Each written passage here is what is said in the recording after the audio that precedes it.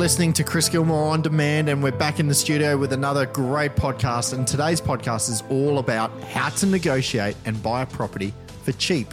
Now, buying a home normally is one of the most significant and exciting purchases one can make in their lifetime, right? But settling on the price can really come with its challenges. Ever since I was 12, I've always loved the thrill of selling and buying things, and I've learnt some really valuable tips on how to purchase items cheap. Now, here in Australia and many other Western countries, in fact, haggling and negotiating prices doesn't happen for most everyday purchases. Like, you just can't walk into Kmart and offer the cashier a lower price than the ticketed price. Although I have thought of it many times.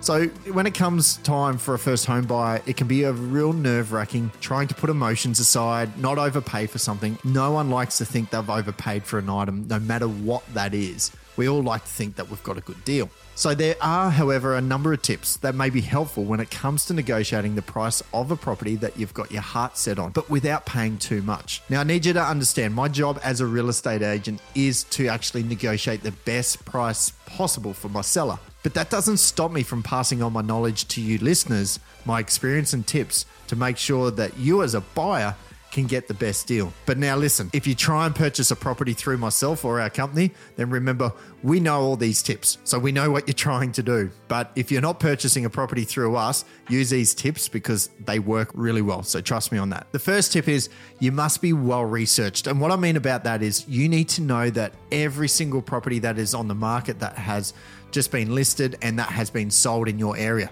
that you wish to purchase, like that's within your budget, right? So that means inspecting properties during open homes, seeing what features, what specs the property has to offer. Keep a close eye on the number of other buyers that are also inspecting the property. If there are a large number of buyers also in that inspection, then you know that there is a good chance you will have some competition. If you're not seeing many buyers inspecting the property, then you know that possibly you could be the only one interested in that home. So that actually will give you a leg up when you come to negotiate. During the inspection, make sure you speak with the agent. Don't be a closed book. Open up and have a really good chat, and you'll actually find that the agents will generally give you all the info that you're looking for. Some things to look for during the inspection is the number of toothbrushes that are on show, the type of clothes that are hanging in the wardrobes, and what photos are hanging on the walls, etc. This is a really quick and easy way to work out the reason for sale.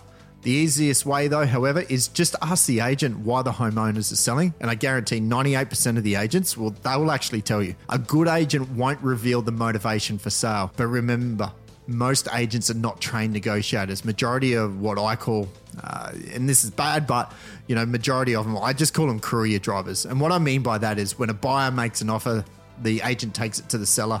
They wait for the seller to come back with a counter offer, and they just keep basically just driving back and forth.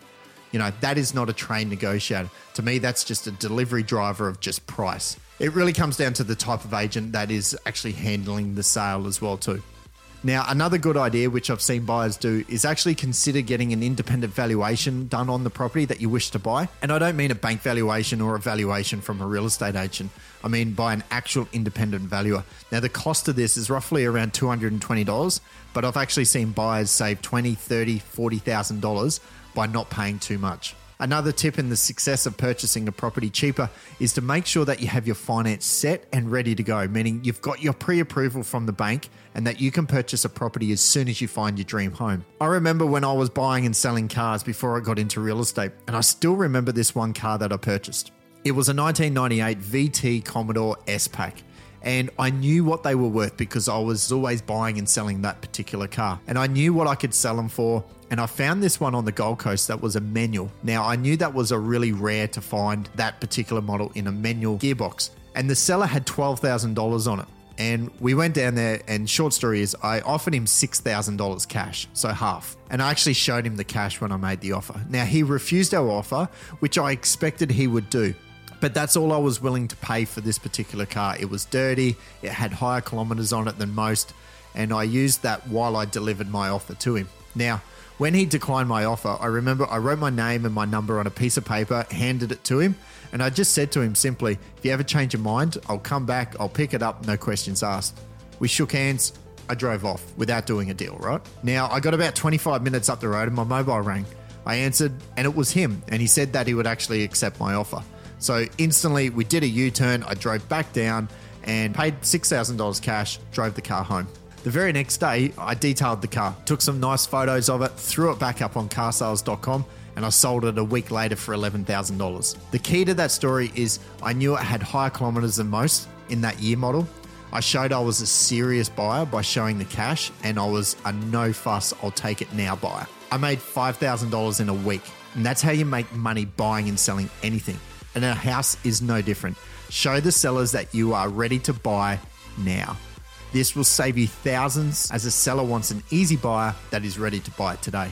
Now, one of the hardest things to do for most is to remove all emotions during the negotiations. We buy most things on emotions, but this is dangerous and normally results you in paying too much. Instead, what you need to do is focus on the research that you've gathered on that property, and you need to know your own limits when it comes to the budget and conditions of sale. If you decide a home is overpriced and the seller refuses to lower their demands, it is a good idea to understand when you need to walk away to avoid entering into a poor investment or a purchase that you simply just can't afford. The next tip is a simple tip, yet so many buyers get this part so wrong. Make your offer in writing. A good agent will always take an offer from the buyer in writing.